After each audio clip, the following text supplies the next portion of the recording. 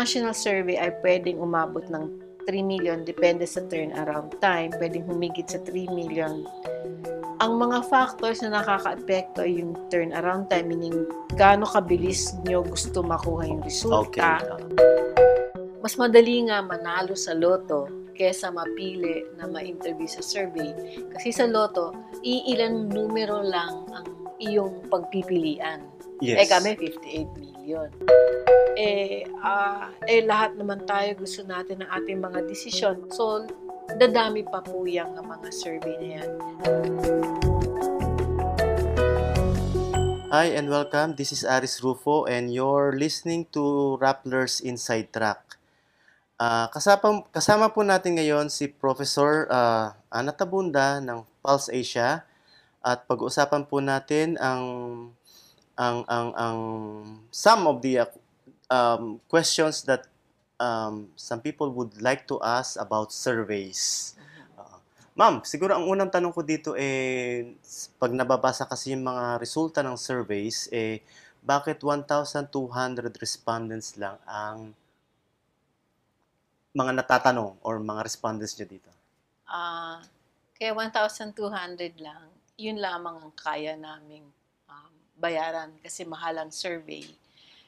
Tapos gusto namin sana mas malaki, pero hindi namin makakayanan bayaran yung malaki. So tinitignan na lang namin na kung halimbawa gusto namin malaman ng opinion sa isang lugar, gusto namin magkaroon ng mga 300 doon, no? Para meron kaming error margin na plus or minus 3. So, plus or minus 6 sa 300. So, halimbawa, NCR, gusto namin malaman opinion ng NCR tungkol sa, let's say, BBL. So, plus or minus 6, 13 points ang para masabi namin na kung ang difference ng pro-BBL at anti-BBL ay 13 points, masasabi namin na mas marami yung isang panig kesa sa isa. Ngayon, dahil hindi lang naman NCR ang interes, gusto namin malaman ang opinion sa Luzon sa labas ng NCR, sa Visayas at Mindanao, kumukuha kami ng 300 sa Mindanao, 300 sa Visayas, 300 sa Luzon na hindi kasama NCR at 300 sa NCR, kaya naging 1,200. Hindi ito dahil you arrived at this number scientifically? O In a way, out of financial constraint? May financial constraint, pero meron din yung scientific consideration. Kasi kung financial constraint lang, ditig 100, mas mura. Pero nag-300 kami kasi nga kahit papano meron kang yung error margin nga na plus or minus 6. So, hindi naman kailangan na ganun kalaki yung agwat para masabi mo na ito ang mas malaking grupo. Ito ang opinion ng mas malaking grupo. Medyo 13-point difference pwede na. So, mga ganitong surveys, ma'am, nabanggit mo mahal, di ba? Mahal gumawa or mag-conduct ng isang surveys. Magkano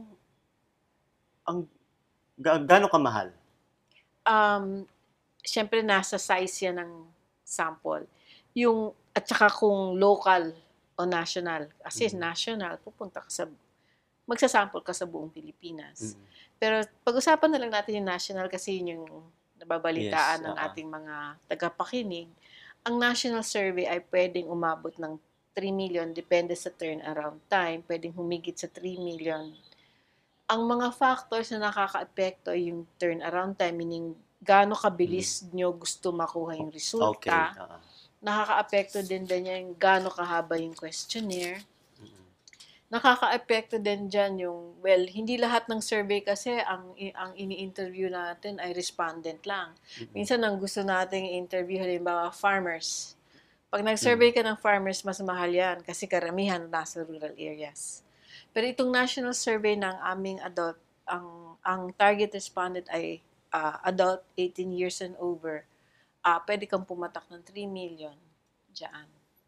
Pesos na. We're Pesos, talking about, sa ngayon. Paano kung yung kliyente mo, ma'am, kaya magbayad ng more than 3 million? Para lang pag mas malaki sample size, syempre mas mamahal. Pag mas mabilis yung pagkuha ng data, syempre mas mahal. So, yun. Ngayon, may iba kasi nga dahil hindi sila kontento. Halimbawa, masyadong dikit yung voter preference ng dalawang kandidato. Yung tapos syempre gusto nila yung makakapag-sabi na ayaw nilang statistical tayo lang masasabi mo sa kanila. Kung may pondo sila, papalakihan na nila yung sample size para lang malaman kung talagang mas nakakalamang yung isa. Kasi mas maliit na yung kailangan na gap para masabi mong ito yung nangunguna. Nagkaroon na kayo ng ganong mga kliyente na gusto higher number of sample size para lang makita niya talaga kung if he's winning or not. Meron naman sa local level, no. May mga nagpapalaki talaga nung beyond 300 lang. Yung medyo mga kapos ang pondo, yun yung nagti-300. Yung nabanggit mong turnaround time, ito yung pagpoproseso ng lahat sa isang surveys, no? From identifying the sample. Ang una po yung yung paggawa po ng questionnaire. Ng questionnaire, yes. To identifying the sample. So, matapos mo magawa yun, magte-train ka ng interviewer para magko-conduct ng interview. Tapos nun ay, syempre, re-reproduce ka ng questionnaire. May translation pa po kasi yung lengguwahe. Hindi yan Tagalog lahat. So natatranslate pa yan sa Cebuano, sa Ilonggo, sa Ilocano. Tapos gumagawa din kami ng tinatawag ng mga show card para yung mga options makita. Shuffle card para makita. Minsan kasi para walang order bias, shuffle card. May mga ganun pang preparasyon. Tapos fieldwork. Ang fieldwork namin, tinatry na po namin na ngayon ay 1 week. Kasi nga po, para mas bumilis. Pag andyan na lahat ng data, i-check pa yan. No? Data cleaning, data checking. Tapos po, encode, papasok po sa software para ma-analyze. Statistical software. Tapos, analysis po. Tapos, kung may report, writing of report po. Okay, so ang dami palang proseso. Mahaba po. Oo.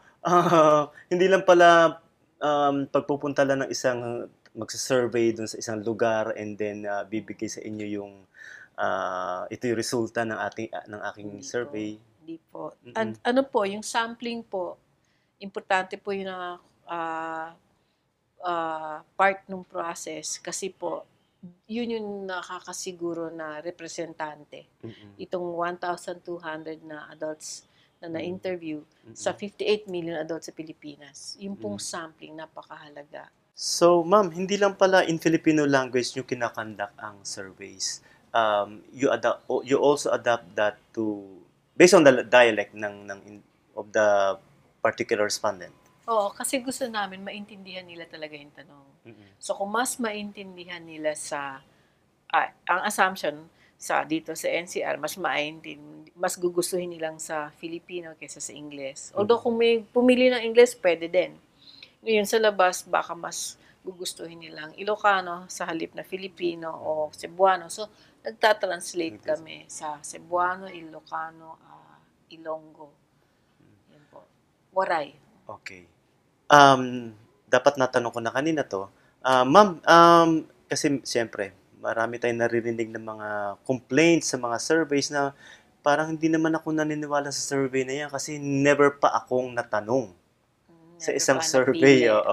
Parang baka naman gawa-gawa lang yan ng mga survey firms, yung mga resulta na yan kasi hindi pa ako natatanong eh. Ano explanation niyo doon? Kasi kami, ang pipiliin namin, 1,200 adults mula sa 58 million adults na pwede naming interviewin.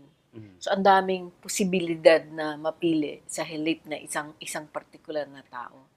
Mas madali nga manalo sa loto kesa mapili na ma-interview sa survey. Kasi sa loto, iilang numero lang ang iyong pagpipilian. Yes. Kami 58 million. Nagkaroon na ho ba ng pagkakataon na yung mga sinasurvey nyo naman, ayaw magpa-survey? Ayaw matanong, ayaw maistorbo? Opo, marami po tayong mga kababayan na para sa kanila, aksaya to ng oras nila kasi may katagalan din. Pwede pong from 30 minutes to 45 minutes, pwede pang 1 hour. So, maglalaba pa sila, magluluto sila. Marami rin pong tumatanggi. May iba naman po tumatanggi na natatakot silang kasi may punto po natatanungin po namin yung kung ano yung para lang ma-classify sila kung sila ba ay mahirap, mayaman. Inaalam naman namin yung kung ano appliance nila. So, natatakot na kayo baka kami nagpaplanong iakyat-akyatin yung bahay nila, may ganun. Iba naman takot sila na baka kung anong sabihin nila, malaman ni Barangay Cap. At hindi matuwa si Barangay Cap. So, hindi. So, meron pong tumatanggi. Ngayon po, nire-respeto namin po yun. Kung ayaw po nila, hindi namin sila pipilitin kasi gusto namin siyempre yung mga kusa nilang gustong bukas sa loob nila yung sumagot sa mga tanong. Sa mga ganong pagkakataon na ayaw ma-interview, anong ginagawa niyo? Naghahanap po ba kayo ng kapalit o paano po ba? Kami po, ang ginagawa na lang po namin, naghahanap kami ng kapalit doon sa same barangay. Kung babae yung tumanggi, babae din. Kung ganitong age range, ganong age range din. Kung ganitong socio-economic class, middle class din. Tanong, ma'am, nagbabayad po ba kayo pag nagko-conduct kayo ng surveys? Nagbabayad sa mga respondents, nagbibigay po ba kayo ng mga pabuya or any gifts sa mga respondents na napipili niyo? Hindi kasi ayaw namin na sumasagot sila sa survey dahil lang may iniintay silang kapalit. Kasi po baka maapektuhan po yung hindi talaga seryosohin yung pagsagot sa iyong mga tanong dahil inaantay lang po nila yung kapalit. Sa mga ganitong panahon, ma'am, ano mas marami? Mga na kliyente ng Pulse Asia? Mga political clients o sa mga or non-political clients? Ngayong panahon ng eleksyon, mas marami po yung political clients namin. Pero meron din kaming social science surveys dedicated. Hindi ho kasabay nitong ulat ng bayan na aming sinishare ang ibang resulta sa media. Meron po kami mga dedicated social science surveys. Pero mas kilala pa rin po kami sa political surveys namin. At ang political surveys namin, hindi lang pre-electoral, hindi lang tungkol sa eleksyon. Kasi po, ang talagang advocacy namin ay ang aming ulat ng bayan, yun na nga, People's Report. Ito ay ulat ng bayan, dyan na po namin tinatanong kung anong kanilang opinion, kung mahusay ba ang pagganap ng mga pinuno natin sa kanilang mga tungkulin, pinagkakatiwalaan ba nila, ano ba itong mga para sa kanilang urgent concerns nila. So yan po yung... When you say itong ulat ng bayan ay advocacy ng Pulse Asia, walang kayong kliyente dito? You do it for free? Pa rin, kasi ulat ng bayan namin, tinatakbo namin every quarter, pero meron pa rin kaming subscribers. Pero kahit may subscribers kami o wala kaming subscribers, tinatakbo namin siya. So, nangangahulugan na handa kaming gumasta ng pera namin para malabas yung data na yan. Sa mga ganitong yung ulat ng bayan, mga ilang nagagastos niyo? How much? Ganon. Mga ganon din? Ganon din po siya. Opo. Mahal ang survey. May mga nababasa po ako sa mga reports ng Pulse Asia, yung parang may rider question. Paki-explain nga po yun kung anong ibig sabihin ng rider question. Yung rider question, yun po yung tanong ng aming mga subscriber na kadalasan tanong yun tungkol sa sarili nila o sa programa ng ahensya nila na kanilang sinusubaybayan kung ano ang opinion ng tao tungkol sa programa. So, para sa kanila lang yung data na yun. Halimbawa, may mga ngayong eleksyon, may mga subscriber na gusto nila malaman, ano ba ang pagkakilala ng tao sa akin? Anak ni, director ng, asawa ni, para lang malaman nila, yung mga bumoboto sa akin, mas malamang bang boboto sila sa akin pag alam nilang, baka kasi alam lang anak, hindi alam director din ako, yung ganon. So, inaaral nila yon, inaaral namin para sa kanila yon, sa kanila lang yon. Yung resulta nun, kanilang lang yon. Hindi na, tawag doon embargo, hindi namin yun sinishare sa iba. Mas mura yon, Ay, hindi yung po, rider question. hindi po. Pareho lang ang per rider. Mas mura para sa isang kumakandidato o balak magkandidato na mag-rider question na lang kaysa mag-conduct ng sarili niyang nationwide survey. Yun yung advantage sa kanila mag-rider kasi mahal nga po ang survey. May mga pagkakataon po ba na yung client nyo, whether political or non-political, ayaw maniwala dun sa resultang nakuha nyo? Opo, meron naman po. Ah, Pag ganun po, ayaw maniwala. So, ano yun? Do they unsubscribe or what? Anong nangyayari normally? normally po, nag-unsubscribe na. Kasi ang nangyari po, hindi sila, madalas po, hindi naniniwala kapag, lalo na pag pre-electoral, kapag hindi sila yung nananalo. May madalas po yon. Kaya hindi nag-unsubscribe na lang sila.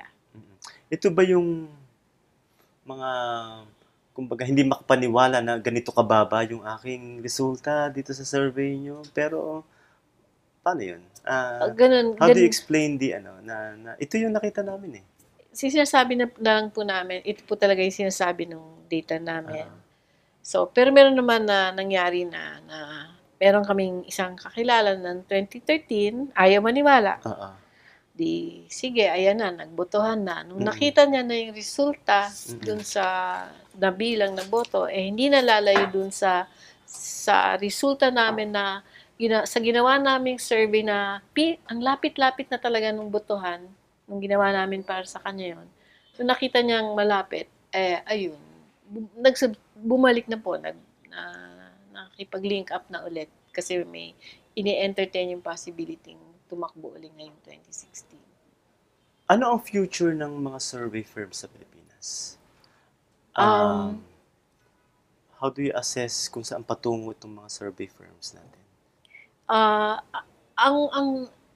Sa tingin ko, kung lumalago ang ating ekonomiya, mas dadami ang survey firms. Kasi ang pagsasurvey ay paraan ng pagkukuha ng impormasyon sa mga tao. Lahat naman tayo gusto natin ng ating mga desisyon, mga korporasyon at saka mga individual na yung mga kumakandidato. Gusto natin na mga desisyon natin ay batay sa information na accurate, evidence-based, empirical data. So, dadami pa po yung mga survey na yan. Ang problema sa internet survey, kung ang client base mo ay hindi lahat nag-i-internet, tas internet-based ang survey mo, hindi representative yung kahit mag-random sample ka pa dun sa internet, yung mga kausap mo na meron kang email address, hindi yun representative kasi hindi mo na-cover yung iyong mga kliyente na hindi nag-i-internet. Yun yung disadvantage po ng internet survey. Ang very clear advantage niya, mura siya at saka speed. Pasok kagad yung data electronically. Last question, ma'am. Di ba, ang bilis ng technology ngayon eh, di ba? Nakaka-adapt ba ang mga survey firms? Kasi di ba, kailangan nyo face-to-face interviews? Kami, kailangan namin ng face-to-face. Nakaka-adapt ba kami? Question na lang talaga ng resources kasi ngayon may ibang international funding institutions na gusto nila ang pag-interview mo, gagamit ka ng tablet. Para pagka-interview, pinapasok na yung responses, masesend na yung responses to a server na kinokollect yung data, mabilis. So, kahit face-to-face pa din, pero yung pagpasok ng data, pinabibilis. Pinabibilis. Transmission at saka collation. Ayun. Ma'am, maraming salamat po sa paglilinaw kung ano yung mga surveys na ito na ginagawa nyo, ano yung mga dynamics, mga basics, di ba? Maraming salamat po sa inyong oras. Salamat po sa inyong pakikinig. Salamat din po sa inyo.